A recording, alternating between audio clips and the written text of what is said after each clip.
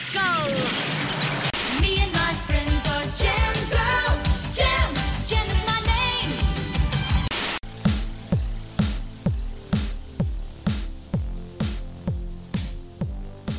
Hello, and welcome to Gem Girls, the 80s cartoon podcast, where we are watching, discussing, and talking a lot of shit about Jem and the Holograms. And maybe your other favorite retro cartoons. Who knows? Let's see where this goes. I'm Hakuna Matitties. And I am Orifice Jones. And today we are discussing Jem Season 1, Episode 8, Starbright, Part 3, Rising Star. What a mouthful. Otherwise known as the final arc of the Bonnie Eyeball saga. This episode was written by Christy Marks, and according to her gemliness, this is the one when Kimber's life is threatened by an accident on the movie set.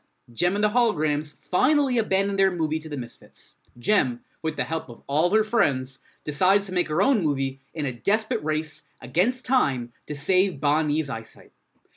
Wow. Yeah, very dramatic, and, you know, as the script does show, Bonnie is spelled B-A-N-E-E, so confirmation from her gemliness herself. Mm-hmm. Do you think that she, consulted, I don't know, some sort of Vietnamese name dictionary or whatever, wherever Bonnie is from? Yeah, I think isn't she Vietnamese? I think so. I think but so. Do you think Christy Marks, really, scoped the scene, tried to see if that was an actual name, or it was just this sounds Vietnamese? I hope she did a little research for it. I don't know the answer. Maybe she knows a Vietnamese person and their name is Bonnie, or their aunt's name is Bonnie. She's like, oh yeah. Yeah. I was just thinking, how would they even do research about, random shit like this back in the 80s? You actually had to, go to the library and read a book. Yeah, I was just gonna say, they wouldn't be able to, Google, most popular baby names in Vietnam, you know? I had the same dilemma in my head, how would you even find that out? Talk to some Vietnamese people you don't know? Right, exactly. I don't know, maybe they had, a cultural sensitivity person on their board. On this show? Come on now. Of Jem and the Holograms. Yeah, alright, buddy. This show's done on a budget, and they don't have, a diversity department going on. Although there is a lot of diversity, but I doubt there's a department for it. Yeah, they're just fuck it, try to be as diverse as possible. Which they do. Yeah, it's just, not always executed in the most nuanced manner, I would say. Yeah, it's often pretty ignorant, but I guess they're trying. Yeah. So you gotta get some cred. But anyways, into the episode itself. We start off as we often do with Little Girl recap. Going in with the LGRC. Yeah, my little girl. Little girl in the house. She's good though. I love it. I love it every time. I always listen for it because I think it's so intense. Yeah, she reads the fuck out of that script. Yeah, and quickly. So they need some money for the operation. Bonnie's gonna lose her eyeballs. The movie is gonna be on Eric's terms because he gained control of it. Jem almost died, but thanks to Rio, she got saved. And Roxy got on a jealous rage. That's kind of what I took away from that Little Girl recap.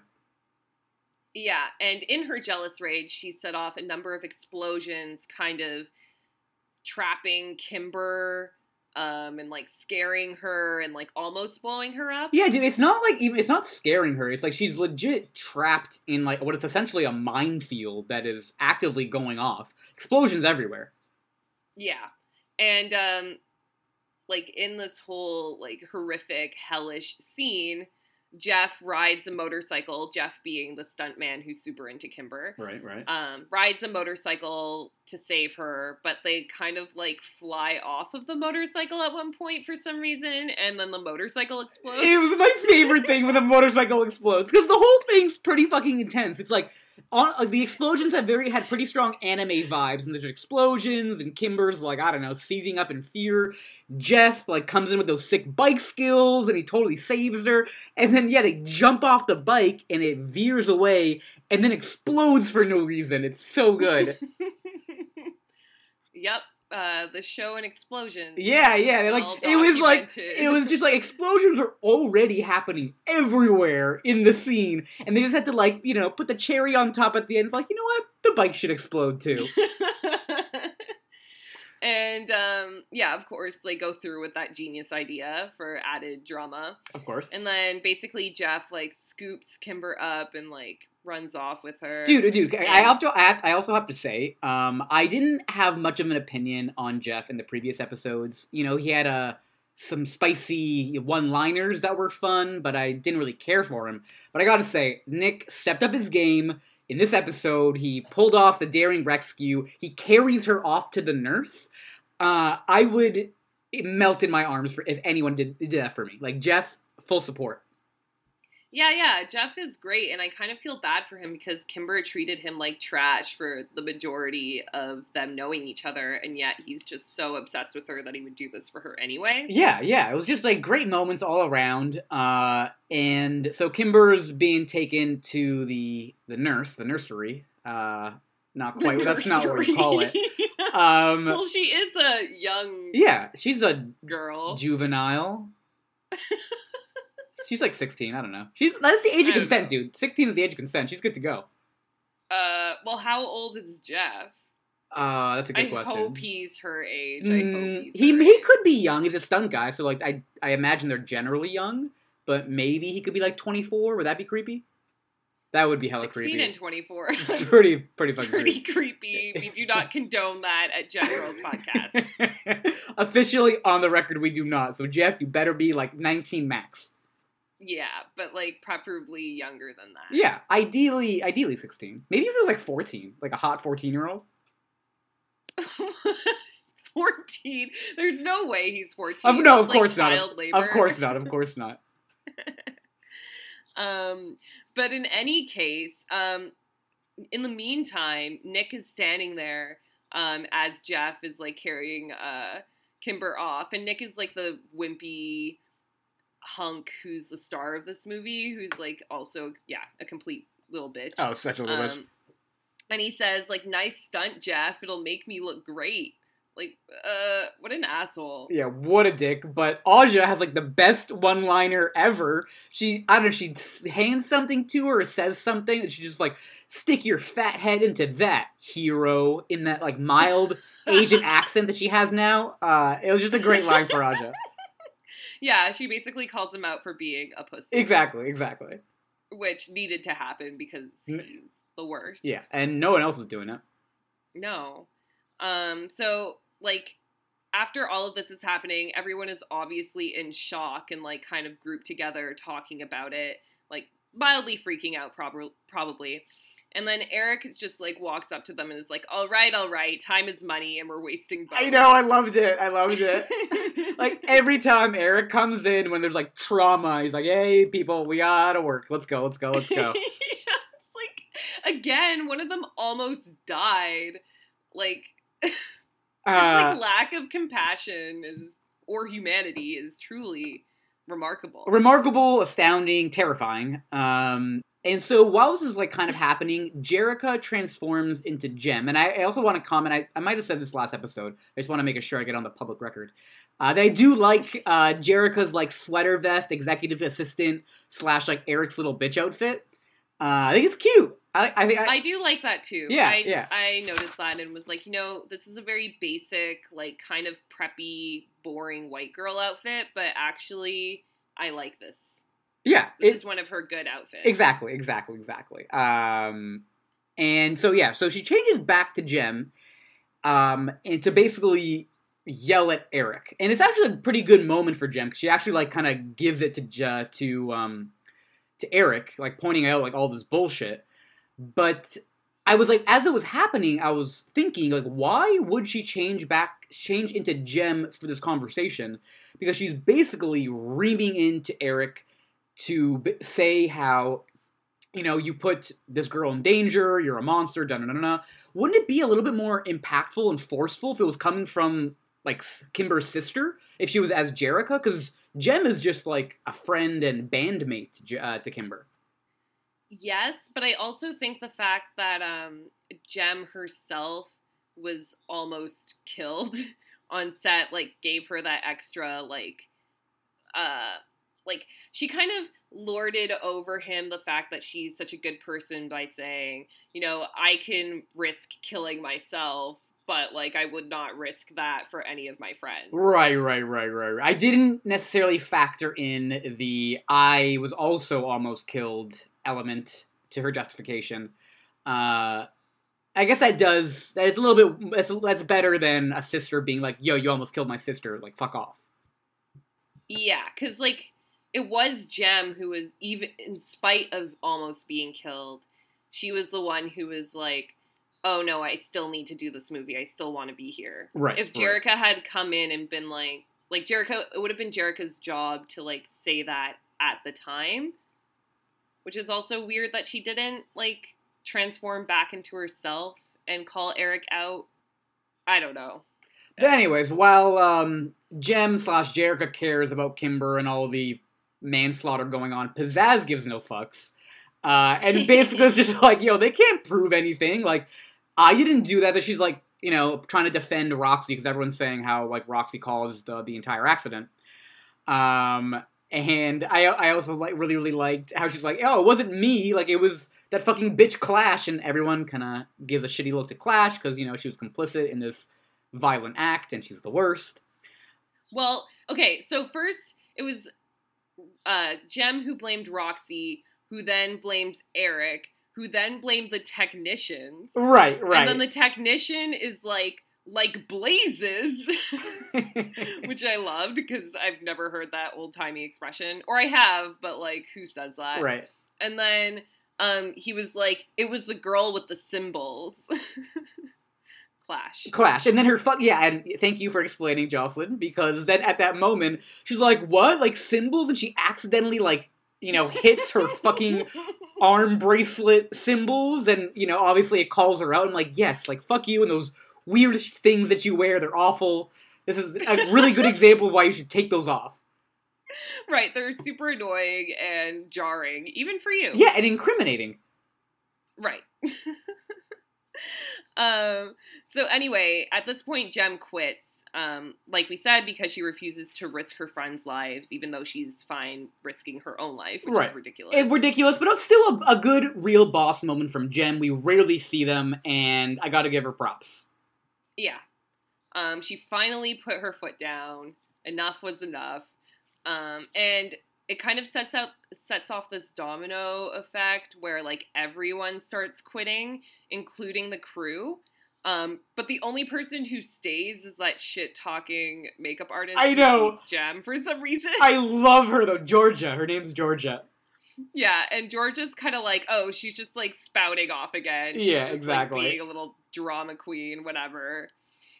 And then Eric is like, well, goodbye. Like, you can all be replaced then. Like, don't let the door hit you in the ass on the way out. But don't forget Rio's exceptional quit experience, where he basically, you know, as he does, tries to, like, he does throw Eric down. Like, he straight up, like, grabs him and throws him. Yeah, that's very true. Yeah. They love to throw each other, and, like, it's just, get it over with. I know. That there was a lot of tension there, of the sexual nature. Yeah. And then, what happens after? So yeah, everyone's fucking leaving. Miguel quits. Most of the crew quits. I'm actually not sure if it's Miguel. It's just, like, another, like, I think Mexican guy who works in the movie. Look back and you let me know if it's Miguel or not. I really can't tell it.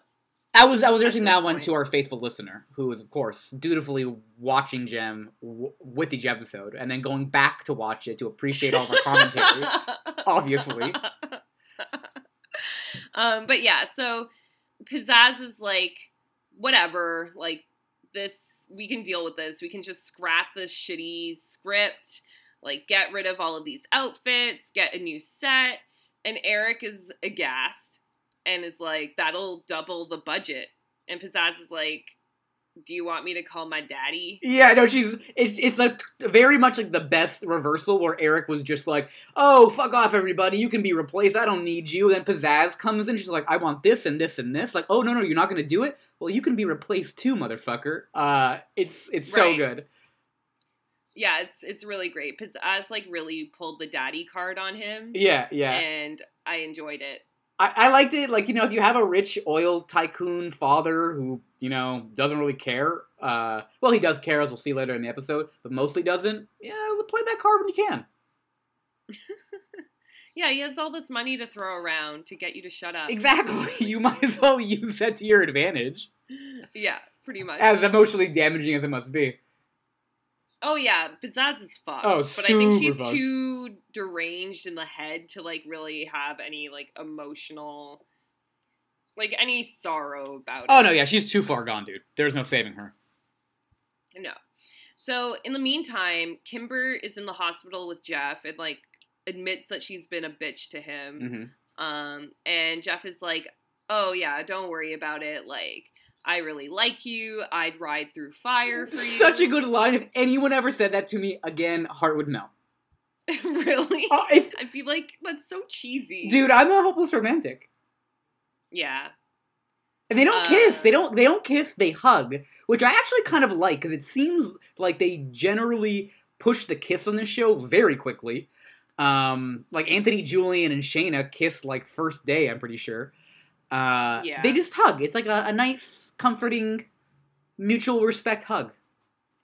Well, I guess it's because, like, Kimber's pretty young, right? So maybe they didn't want to sexualize her. But they're already putting her in this romantic like scenario. She's like they've already established that Jeff is into her and Kimber wasn't into him, and now they're having that's like the whole moment here. And it was all based off of that kind of romantic element, no? Yeah, that's true. Yeah, the hug was an interesting choice. Yeah. It was definitely deliberate for whatever reason. I like it because, Jeff's a good guy and giving Kimber her space and recognizes that she's maybe a little bit too young for him. Yeah. Good for Jeff. Good We for like Jeff. Jeff. Yeah, go Jeff, dude. I'm Team Jeff. Yeah, Team Jeff. I feel like I know who you're going to choose for baddest bitch of the episode. Do you do? I might surprise you then. All right. Yeah. Well, we'll talk about the other developments of the story and, like, let's see how you're... Yeah, exactly. We have to get through the Change. episode because, like, I don't give it any thought until we like get to it. Yeah, that's completely fair. Neither do I. We have to talk about the episode, and then I'm like, I have it all fresh in my head, and then I, make that gut instinct decision. Yeah, that's very true. So anyway, like, Jerrica is back at Starlight House. Yeah, just fucking reading up story to like blind AF Bonnie. That girl is losing her eyesight. That girl is blind. Yeah, she's real That girl blind. cannot see. Like they know because they do the Bonnie's view thing. It's like, whoo, child. Like, yeah, you glasses aren't gonna help, And anyway, like, Bonnie is still holding on to this fantasy that, Jerrica fed her. That She did. Jem- Jerrica did create it. Like, Jem will say, like, solve everything, Bonnie. Don't worry about it. Yeah, and, so Bonnie's like, so Jerrica's gonna Jem is gonna fix my eyes, right? And Jerrica's like, that's gonna happen. And then, like, afterwards with her friend, she's like, I just could not break it to her. Which is, like, she has that moment, then she's also like, Jem is not going to let her down, which, again, I think is another good instance of this, like, disassociation Jerrica has between Jem and Jerrica, and I think she does see them as two separate people. Yeah, it's really quite strange. Quite strange. It's like, it is through her own efforts and her own determination that any of this is happening. I don't know why she doesn't credit herself more. Exactly. Like, everything Jem does, she can take credit for, and she doesn't, yeah. But Aja, I also want to point out, in her red, like, speckled beret power suit mime clown thing, looks great. When she goes into, like, Bonnie's room to get Jerrica, I thought she looked great. Yeah, that's my favorite Aja My outfit, favorite, for yeah, sure. exactly. I kind of, maybe for GemCon, I'll go as Aja in that outfit. Ooh, you know what? No one goes as Aja, So true, yeah, that's very true. which is unfortunate because she's actually one of the best characters. Yeah, on the dude, show. at least as we're rewatching it now, Aja's 100% my favorite. Everyone else sucks compared to her. It's Aja and then Kimber's like a distant second. Yeah, Aja is definitely up there for me. Kimber and Stormer I like as well. But yeah, everyone else.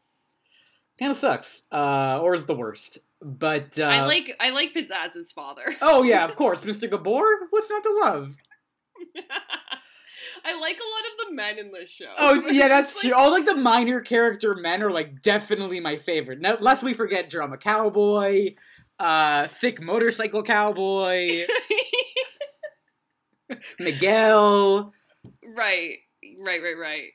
They're all pretty good. They're all great. Anyway, so Aja had to go get Jim because they're having a little, session to rally everyone together.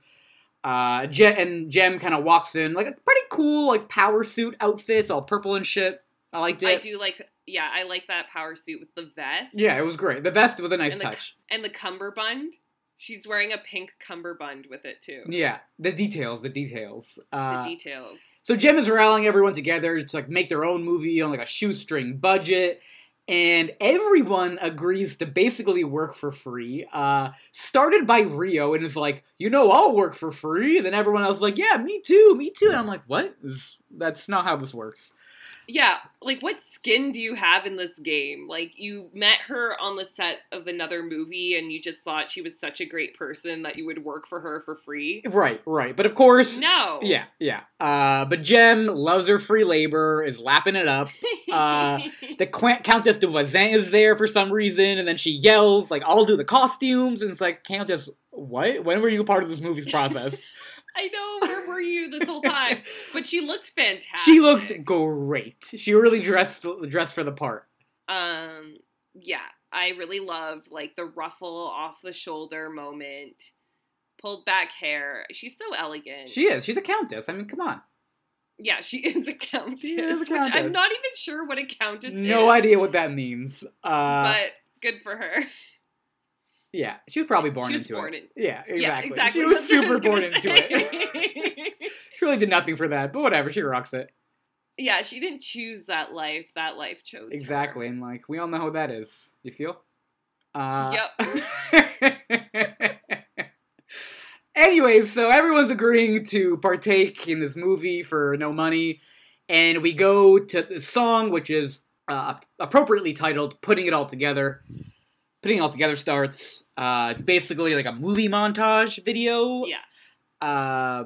I, for real, cannot even remember how the melody goes. All I can really imagine is the, like, putting it all together going repeated and then people doing movie stuff. It's probably like, we're putting it all together. We're making it happen. Dude, yeah, 100%. Some shit like that. Some shit. Make our dreams come true. There you go. Oh, yeah. It's probably like that. Yeah, it's definitely like that. No, that was Pitch Perfect. So this music video, is set to that melody as Jocelyn beautifully acapella'd. But I'm not even sure that's the melody. It's put close. It side by side. Close. Yeah, we'll put it side by side. We'll play it for you. You decide. I don't know what the fuck's going on. We're taking the steps, making the moves, and putting it all together. We're calling the shots, we're running the show, and putting it all together. Side by side together, standing tall together, full of pride together. We're putting it all together. We're pressing ahead. All I really remember is there's a lot of like side-by-side faces as everyone is like getting ready to work or is like collaborating in this work, like tons of profile shots, and a lot of like, I don't know, this weird walking strut thing that Jem does. It's like a walking in place dance. Right. Legit freaked me out, dude. I thought it was very unnerving. Yeah, I was like, why is she walking so hard but not getting it? I know! She was walking so hard! And then everyone, like, pops up behind her and starts doing it with her, and it's, I don't know, it's pretty fucked up. Yeah, not great. I thought it was, like, some sort of janky moonwalk. Yeah, I couldn't tell you what they were going for, but anyways, the music video is happening, and again, like, they're all making the movie, and then at the end, it has, like, a little still of Jem in the movie, ! which, they wrapped that up real quick.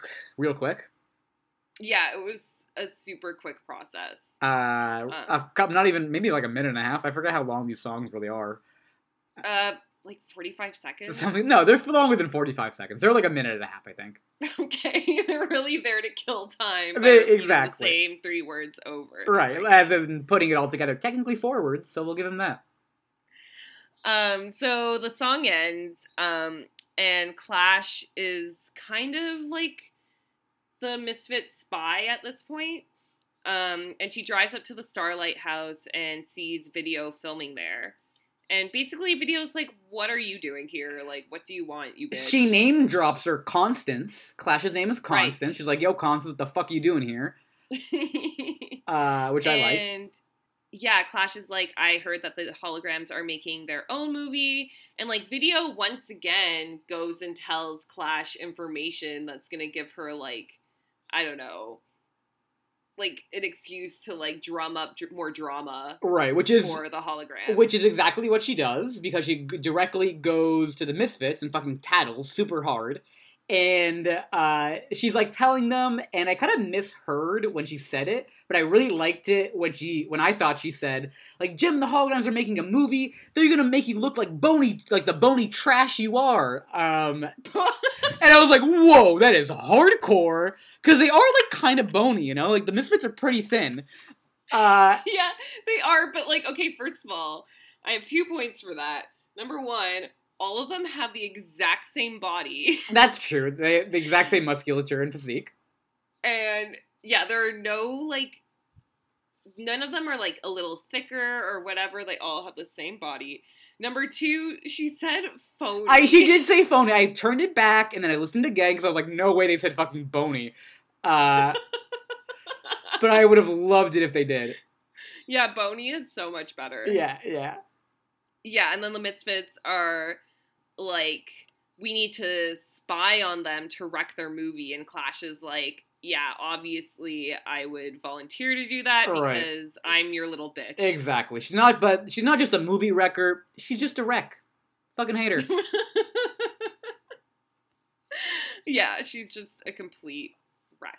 And we cut to commercial, as we often do at times of intensity. Jim will be right back after these messages. After years of taking Minnesota winter seriously, more and more people are having fun with it. Yeah, I love it. Fantastic. You're never too young to explore Minnesota.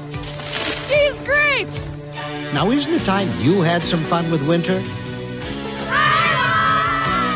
Call the Minnesota Office of Tourism for free information. After years of taking Minnesota winter seriously, more and more people are having fun with it. Yeah, I love it. Fantastic. You're never too young to explore Minnesota. She's great. Now, isn't it time you had some fun with winter? Call the Minnesota Office of Tourism for free information. 1-800-652-9747. Sure beats watching commercials. And now, back to Jem. We come back, and they're basically like, right, Clash, like, you're going to be our spy on the inside. And they realize, like, no, like, everyone knows what Clash looks like. To the rescue is Georgia, the bitchy makeup lady, and she basically gives Clash, like, a disguise makeover, manages to tame that awful hair, and basically turns Clash into, like, what is, I would say, objectively, like, a pretty blonde girl. Yeah, she's like a pretty blonde girl, has a really nice, like, bodycon purple turtleneck sleeveless dress. Yeah, in a ponytail. It's not. Yeah. She looks fine. Yeah, she looks fine. She kind of reminds me of like Lindsay Pierce with a dress, like a purple dress. Yeah, I can see that. I can see that. And speaking of Lindsay Pierce, she's basically giving the whole like rundown of all the movie drama. It's like, you know, the Misfits hit it big versus Starbright, which is the 2 movie titles, as Lindsay Pierce tells us. And she's there, like, interviewing the Starbright crew, and, Eric Sands is saying how good shit is, and Anthony Jules is there saying how good shit is. Anthony Jewell. Yeah, exactly. We tight like that. And then we cut to fucking Rio, who is wearing a sleeveless white tee with an orange dot and a thunderbolt through it, and it is so fucking gay, dude. I loved it. My eyes popped. It was amazing. Yeah, it was like a crop top, right? And like sweatpants. Yeah. I don't know if it was like full crop top, but it was definitely like it. No. It was definitely like high cut top. You saw a little midriff. And anyways, so I was. I had to sit down for a second, even though I was already sitting down when I saw it. And he's telling Lindsay Pierce some shit about, like, he's a rocker named Johnny that Jem makes good, which is apparently the plot of Starbright. Sounds pretty shitty. Yeah, it's basically, So Anthony Julian is like, oh yeah, this isn't like an exact autobiography of Jem, but it's a very honest human interest story. He said that? I did not even notice. He did. I thought it was so funny. Like, this movie, they try to make so profound. Like, Rio saying, like, I start off as a selfish rocker, but Jem shows me how to share. Yeah, that's... His name is Johnny, though. His name is Johnny. Yeah. In the movie. His name is Johnny. I definitely noticed that part. And so Kimber's very enthusiastically saying that they've written a dozen new songs for the movie, and that Jerrica, and I think Jem says that Jerrica is releasing a soundtrack, and all the proceeds will go to the Starlight House. So this is like a do-gooder operation. It's super boring. The plot sounds whack as fuck. Not down for this movie, but they gotta save Bonnie's eyeballs, dude. That's what it's for. Yeah. And just as I was about to die from like how bland everything was, the Misfits song "Welcome to the Jungle" starts. Ooh, child, love this song. So like before we dive in, like, we do cut back to the Misfits, and they're like, their movie set has gone apeshit, like, literally. There's like orangutans and tigers and stuff. And Pizzazz is basking, and then like we go to Welcome in the Jungle, which I guess is the plot of their movie. They're Who knows, man? Who knows, dude? But this song is trippy and like so good. There's an animal on the loose. She's a creature on the prowl. There's an animal on the loose, and she's getting ready to howl. Welcome to the jungle. Welcome to the jungle. Welcome to the jungle. To the jungle. She don't care. She ain't the type that plays it fair. Welcome to the jungle. There is danger in her eyes. Yeah. So they're all like, they appear to be in some like Central American jungle. There are like Mayan pyramids or whatever, and there are a lot of huts, and the Misfits are wearing grass skirts, and like Pizzazz is crawling around on the ground. Oh yeah, Pizzazz is basically feral in this video. Yeah, Pizzazz is basically an animal. A large wild cat. Stormer and Roxy are just doing this like silhouette light fire. No. They're like Pizzazz is doing the silhouette light fire dance thing, which is super intense and crazy.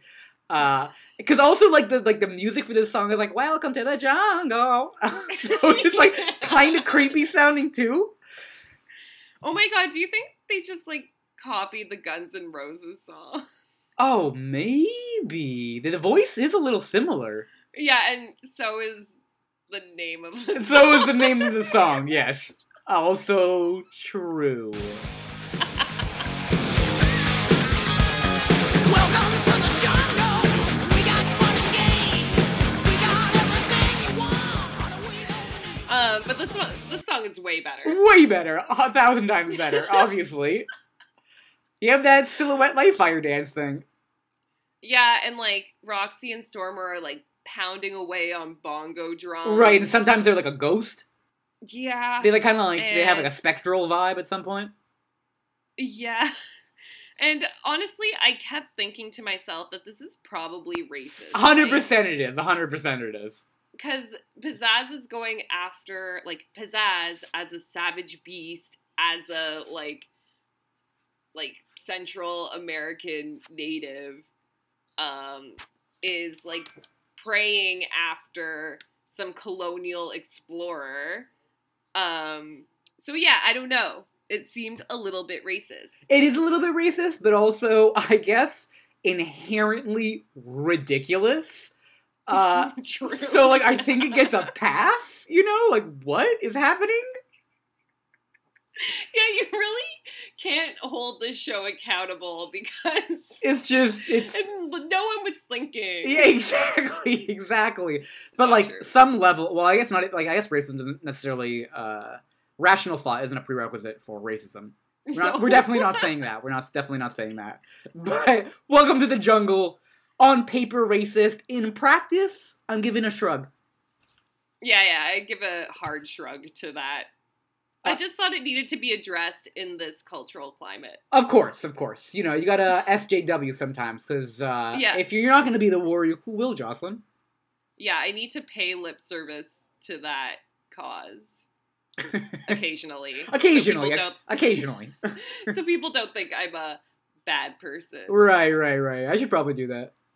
Yeah, exactly. You have to be more calculating about these things, Michael. You're right. I should, be cold and calculating in my trying to be a good person, rather than be a good person, I suppose.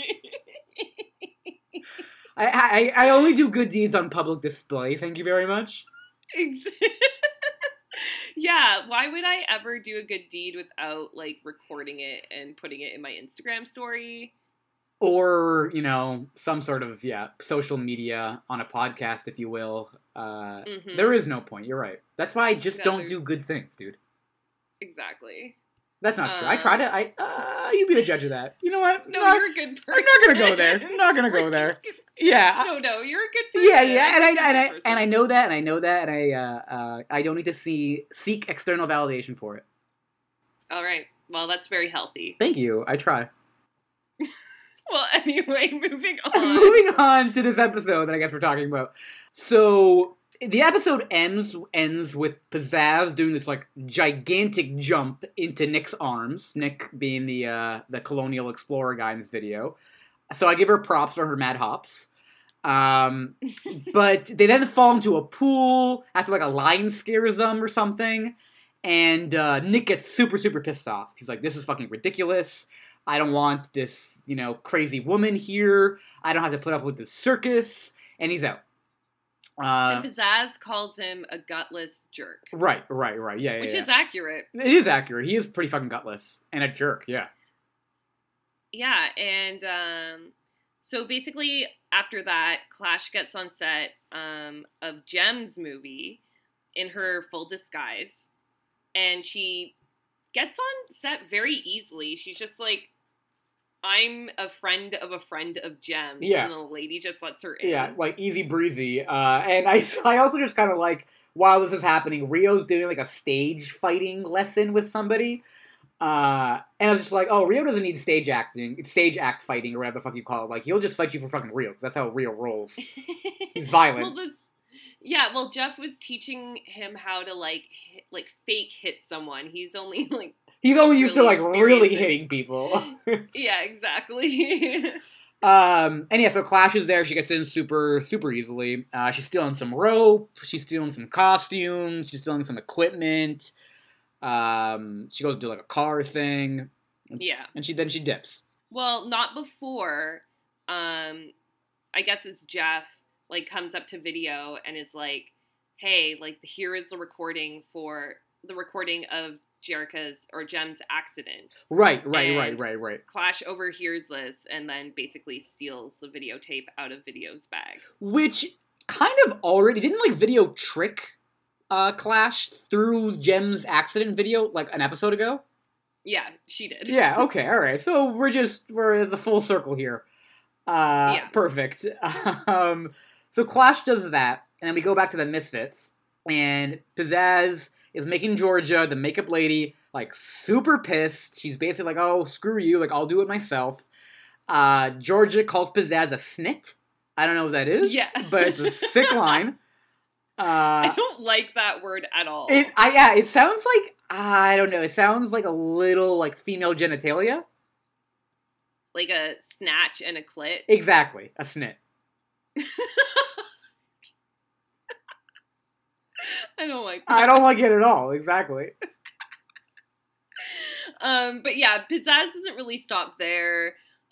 She and the gang are basically bitches to everyone on set, including the costume designer, the set designer, and 10 people quit in the same day.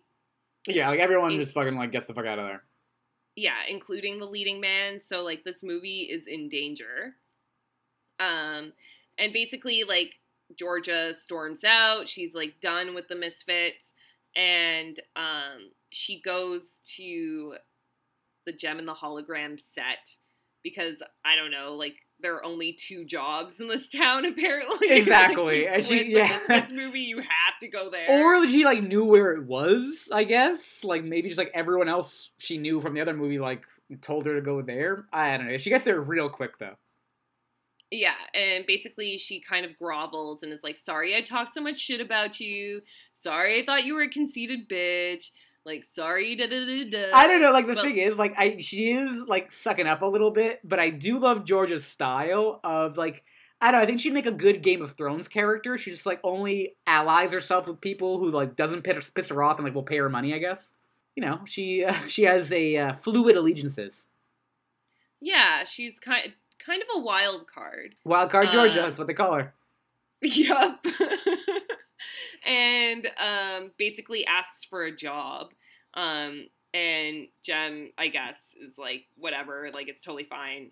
You have to work for free. Yeah, like everyone else. exactly. I'm getting free labor out of you anyway, so like, sure, work for me.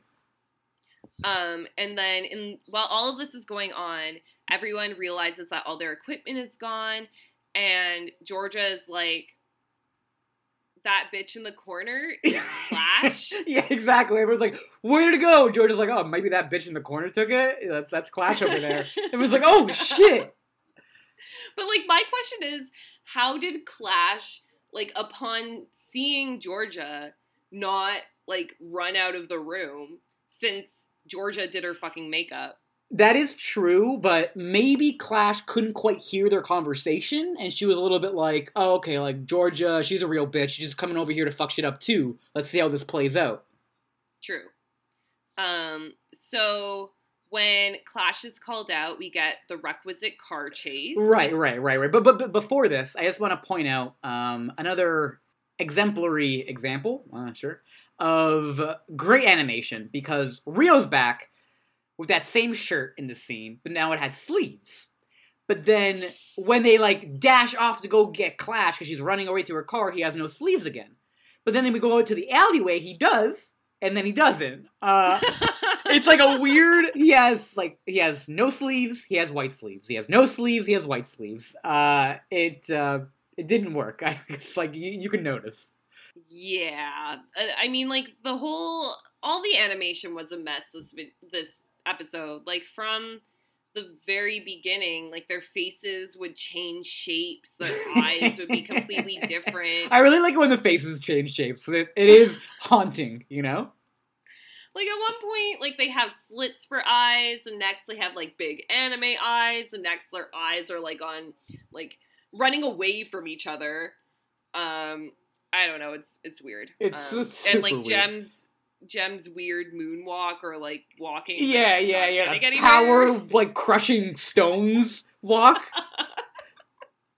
Skulls. Yeah, Touching skulls. It was definitely the skulls of her enemies. It was that kind of walk. Yeah. So, yeah. Back to the unnecessary Gem car chase, this time featuring Rio and Video in basically what is a monster truck. Right. And, you know, they're going after Clash because she's getting away, and a truck passes. Aja slams on the brakes in true Aja fashion, and they don't hit it, which I thought was interesting because they actually fully stop and they're in no danger when we go to commercial. And I was like, oh, interesting choice. Well, I thought you were going to pull the classic, are they going to stop? Go to commercial, and then, you know, of course, they've already stopped moving.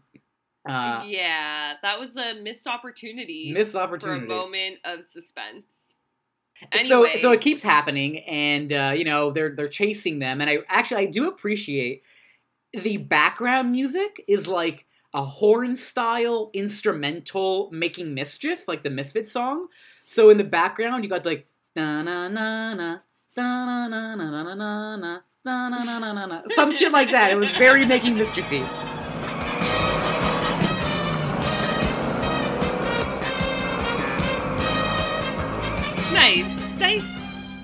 Nice observation. Thank you. You gotta listen to the music. It's all about the music in this show, you know? It's all about the music. Music is magic, as we've heard from Jem before. That's, at the end of the day, that's why we're all here. Yep. Yeah, sure.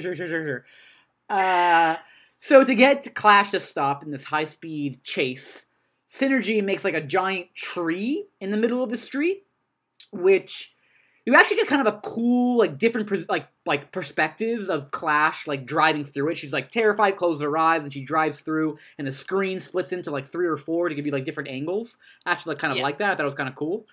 But then, For sure. of course, the tree, which is an illusion, then dissipates. No one seems to notice. Clash doesn't even say, like, what happened to that giant tree that was in the middle of a street. Rio and Video, who are just behind, make no comment. Right. And it's confusing. It's a little confusing, yeah. So anyway, the car stops. They surround Clash. Clash jumps out and runs away, and they take all their stuff back. And Jeff takes the video straight to the Union. Right. Straight to the unions, to the people who have to see it. The power of the people. Right. You know, I really like the power of the working class part of the show. You know, this is a very, like, bootstraps kind of show. Right, yeah. And we're very pro-union at Gem Girls as well. We're very pro-union. I also want that on the public record. Yeah. I'm no scab. Actually, though, we are. Yeah, no. We don't believe in exploiting workers. We believe in collective agreements. Yeah. You know, the whole shebang. The whole shebang. You know, some light socialism, you know? Anyways, so, Clash runs for her life. They get the shit back. Over at the Misfits movie, Pizzazz is literally, like, losing her shit. She's slamming guitars. She's going nuts. Because she finds out that Clash wasn't successful in sabotaging their movie. Yeah, Clash fucked up. Pizzazz is super pissed. And then we go back to Starbright, where it's music room scene 1. I don't know, take 1, some shit like that. Music room scene. Rio's back. He's wearing that fucking shirt, but now it's in a slightly different color with a white rose. He comes into the scene with a white rose for Jem. I kind of liked it. Rio's acting as Johnny, who's basically the same person, like some disgruntled male. Right, because Jem is like, oh, I love roses, and Rio's like, looks like you got enough men sending them. Yeah, I was like, whoa, the fuck, Johnny, or Rio, whoever this might be. That's such a Rio thing to say. Exactly. Did he write that himself? Yeah, he was improvising, you know, he really found the character. I just had, like, the most brilliant thought. Go ahead. Do you think that The Room was based on the scene? Oh, wow. You think?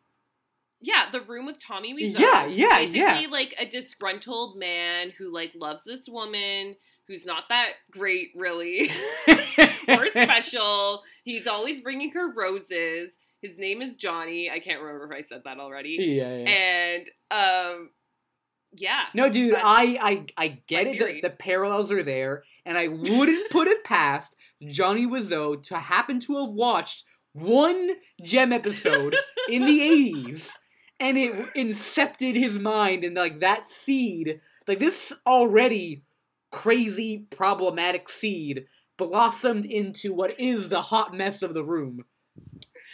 Right. I don't know. I could see it happening. Like, he's just that weird. Exactly. If not in this timeline, Jocelyn, a timeline. A timeline. It's definitely happened with somewhere in the multiverse. Yeah, here's hoping. It's for sure, dude, for sure. So while this whole scene is going on, Nick storms the movie set and is like, surprise, like, Gem, sweet thing, I'm here to save you from amateurs. Yeah, still such a fucking creep about it.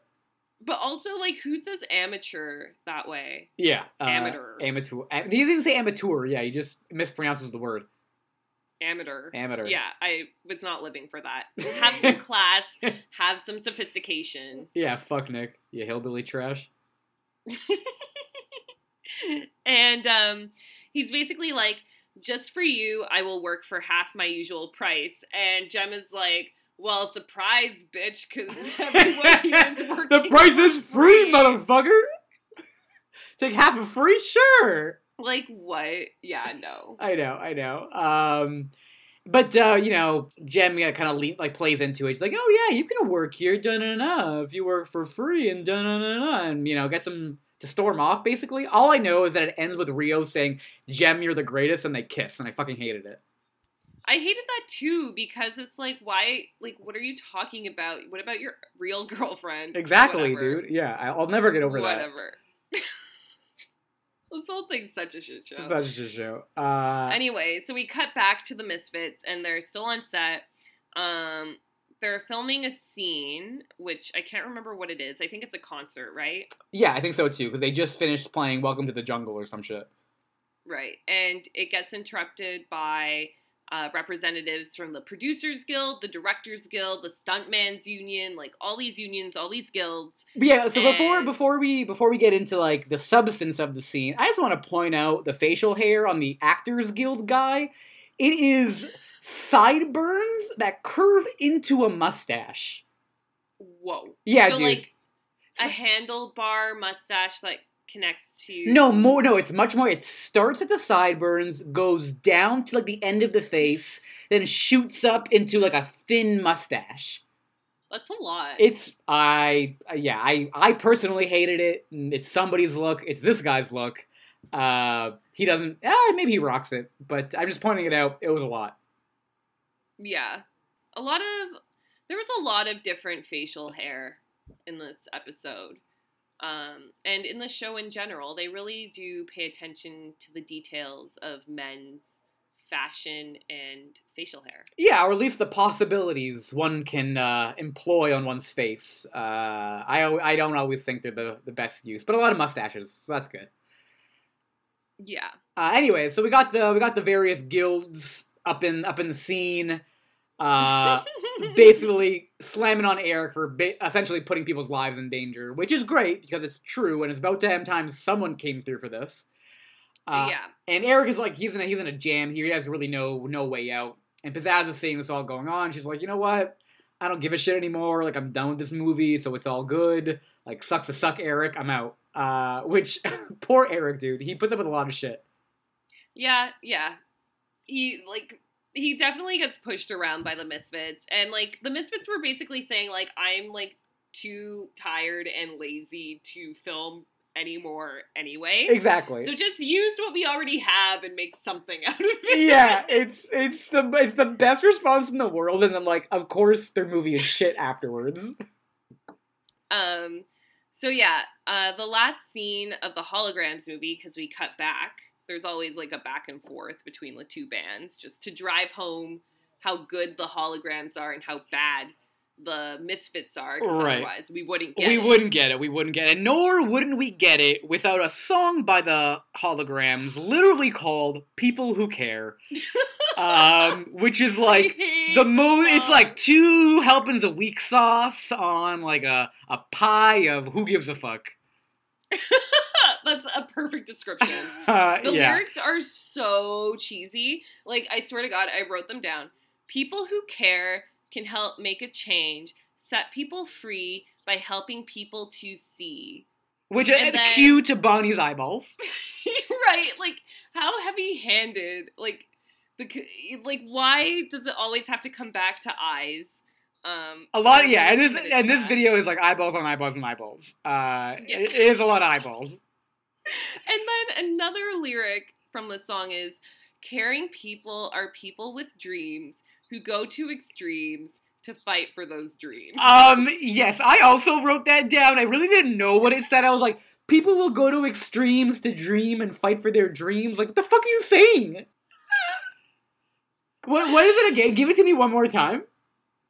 Caring people are people with dreams who go to extremes to fight for those dreams. Yeah, that lyric can go fuck itself. Right? That's awful. Oh, people who care, all can help make a change. Set people free by helping people to see. Caring people are people with dreams who go to extremes to fight for those dreams. Why, yeah, very rare it's true. But I don't wanna Yeah, the song was maybe the worst in the show's history. Yeah, I would agree, and I think it just it really does further demonstrate how boring and like vanilla Gem and the Holograms are. That again, this is the end of their movie. It's the closing scene of their Hollywood film is a song called "People Who Care," and people who care have dreams, and they'll go to extremes to fight for their dreams. Yeah, what a great way to sum up that movie. And Anthony Julian apparently is very pleased with this, and he calls it a wrap. Yeah, calls it a wrap. And all good. Everyone is super happy about it. And then we cut back to World Studios, which is where the Misfits and Eric Raymond are like, where they have their own studio. And they're throwing a party. And Pizzazz is like, this movie is a masterpiece.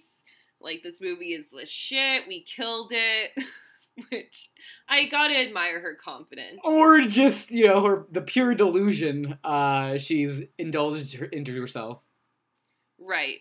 And so then Mr. Gabor, her dad, comes storming in and is demanding Eric.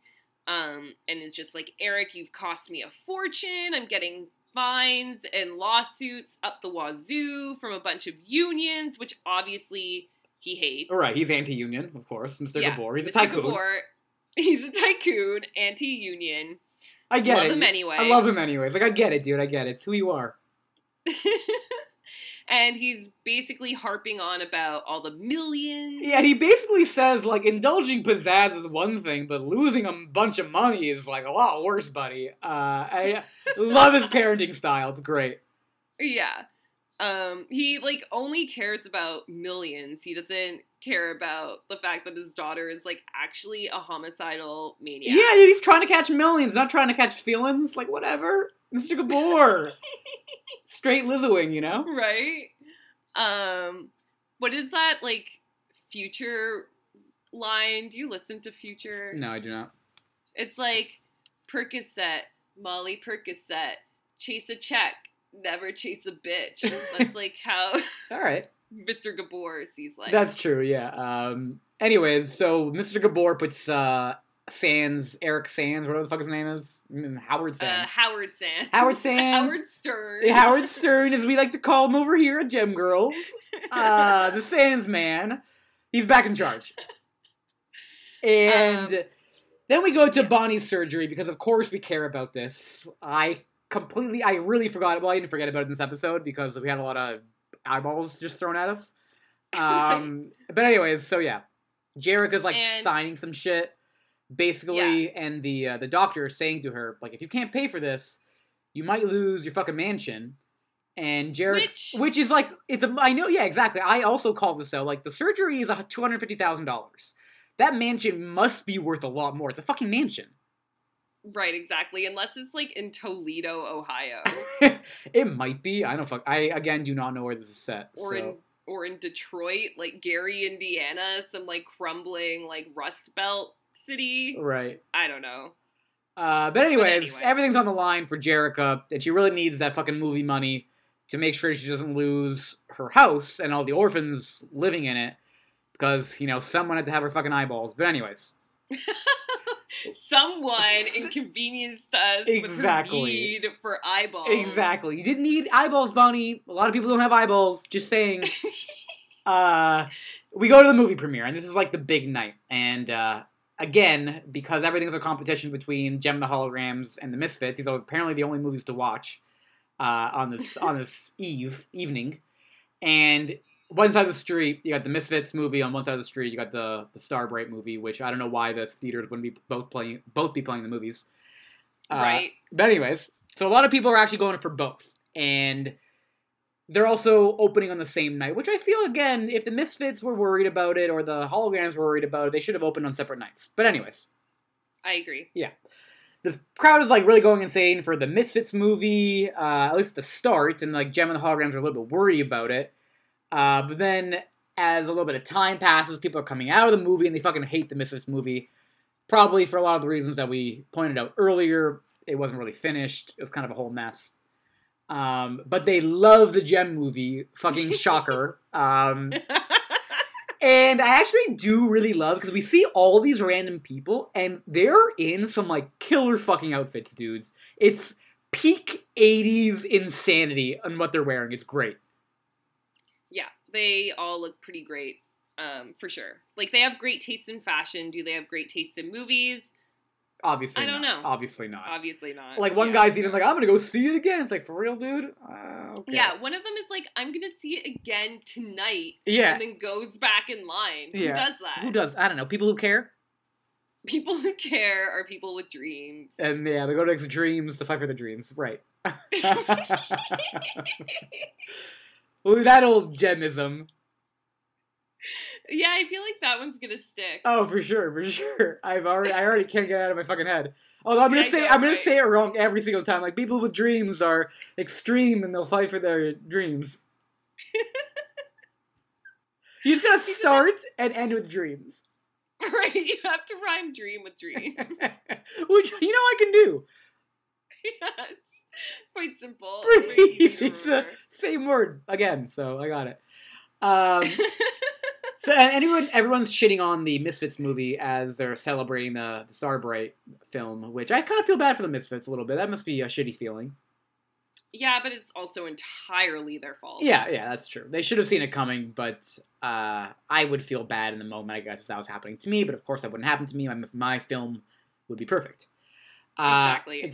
So, basically, eventually we get to a part, I don't know, maybe there's a time jump, I don't fucking know. But Jericho gets, like, a big old check for $250,000 from the movie money. Exactly $250. Exactly. $250,000. Exactly. Like, no dollar more, no dollar less. That's exactly how much she needed, that's exactly how much she got. Just like how it happens in real life. Right, exactly. And then I don't really know why, but I have it written down in my notes where we see that weird Gem strut walk thing again. I didn't understand it the first time. They must have thought it was really great, so they had to. No. I know what happens. Fucking Bonnie has her eyeballs, and she goes to see Starbright, and there's a little bit like a montage of like different scenes from the movie, and we see that fucking walk from that music video. And it just ends like someone like asks Bonnie like, "Oh, look, how do you like it?" or like, "How does it look?" or some shit like that. And she's like, "It's the best thing I've ever seen." And I'm truly a little sad for Bonnie. If that movie's the best thing you've ever seen, dude, it's pretty fucked up. I know, but maybe it's like the weight of the fact that this movie paid for her eyeballs. That is true. I would look upon it with favor if it saved my eyeballs. Right? I'll give her that. I'll give her that one. Yeah. I don't know. And, like, she's a child. She still has many years to see many things now. So, Yeah. like, hopefully moving forward, she will find other things that are the best things. And to also, see. like, be a little bit more appreciative about her eyeballs. Right. Be like, God bless you, Lord of Eyeball. Exactly. Lord of Eyeballs? I love it. That sounds terrifying. That sounds really scary, and I kind of want to be that. Me for too. Halloween. Yeah. Or just, like, have that as, like, one of my, like, regal titles. Michael Delamonte, Warden of the Land, Lord of Eyeballs.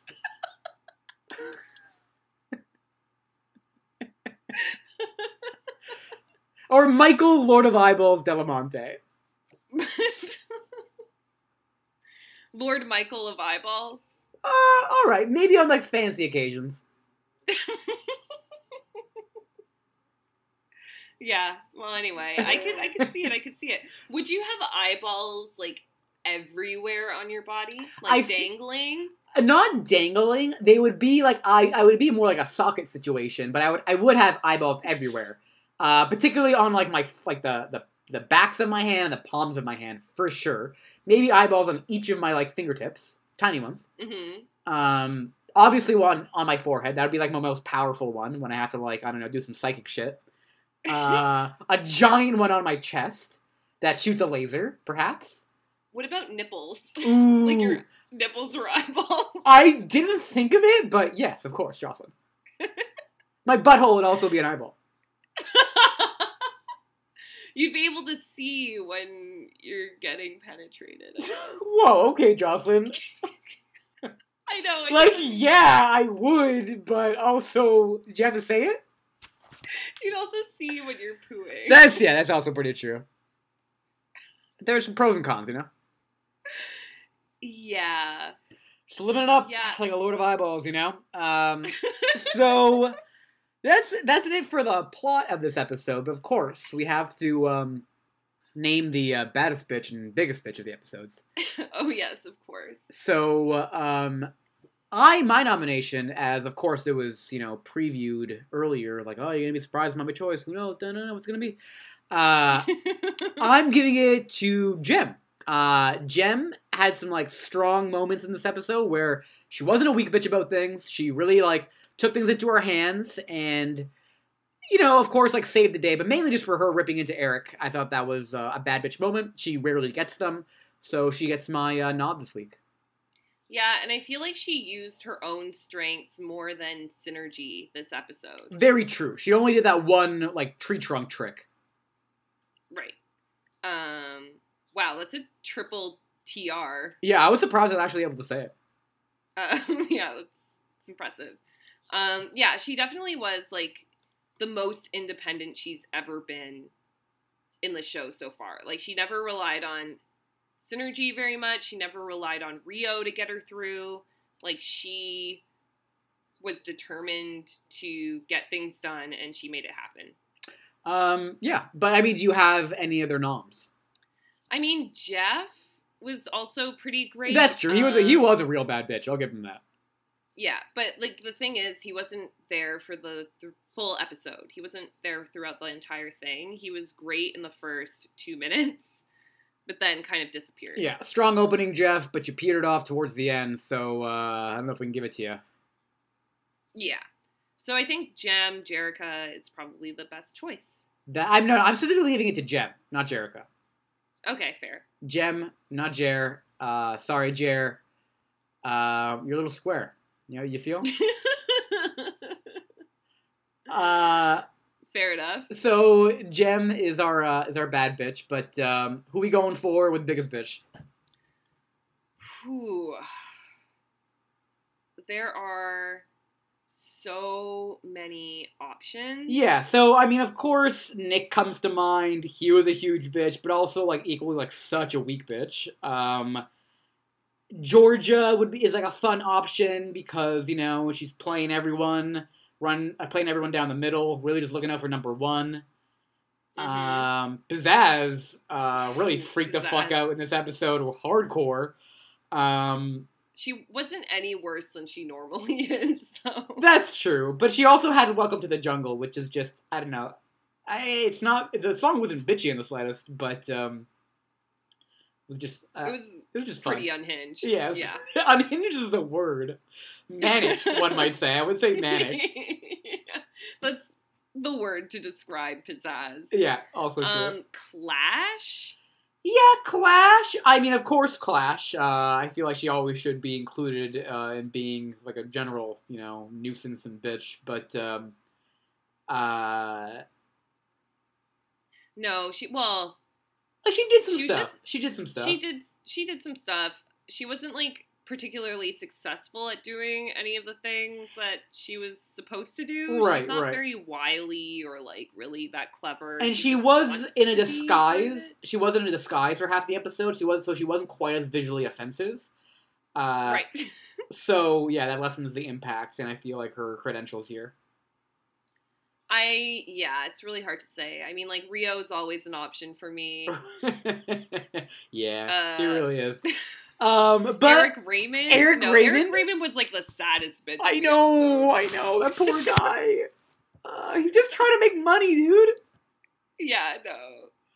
I'm giving it to Nick. We'll probably never see him again. This might be our last chance to demonstrate his weak sauce behavior and basically just kind of being a creep.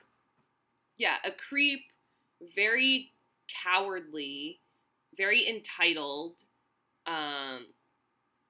Thinks he's the shit when he's really not that great. Yeah, you ain't, boy. Yeah, no, he's nothing. He's nothing but the biggest bitch of this episode. Yeah, biggest little bitch, you know? He's the biggest of the little bitches. Yeah. And there were a lot of, like, bitches in this episode, let's be real. Oh, 100%. But, Nick, you're our man, and with that, we come to the close of another Gem Girls, it seems. Yeah. Thank you so much for listening, my people. Our people. Our Gembryos, our fellow Gemissaries. Yeah. We really appreciate the listen. Let's not sound desperate here, all right? Thanks for listening. If you would, please rate us or review us wherever you find us on podcasts. Give us them 5 stars. You know you love this. Perfect is how I would describe this podcast, so you should as well. Or if 100% perfect, 100% professional. Super fresh, soups purse. To abbreviate it for you. Or just, indulge in our flights of fancy and make us think we're perfect and just give us the 5 stars either way, whatever, even if you don't think it. Yeah. Yeah. Yeah. But anyway, please follow us on Instagram and Twitter. Both are at Gem Girls Podcast. I'm Hakuna Matitties. And I am Orifice Jones. But otherwise, I think that is enough gem for everyone for tonight or today or whenever you're listening to this. Until next time, stay outrageous. Stay outrageous.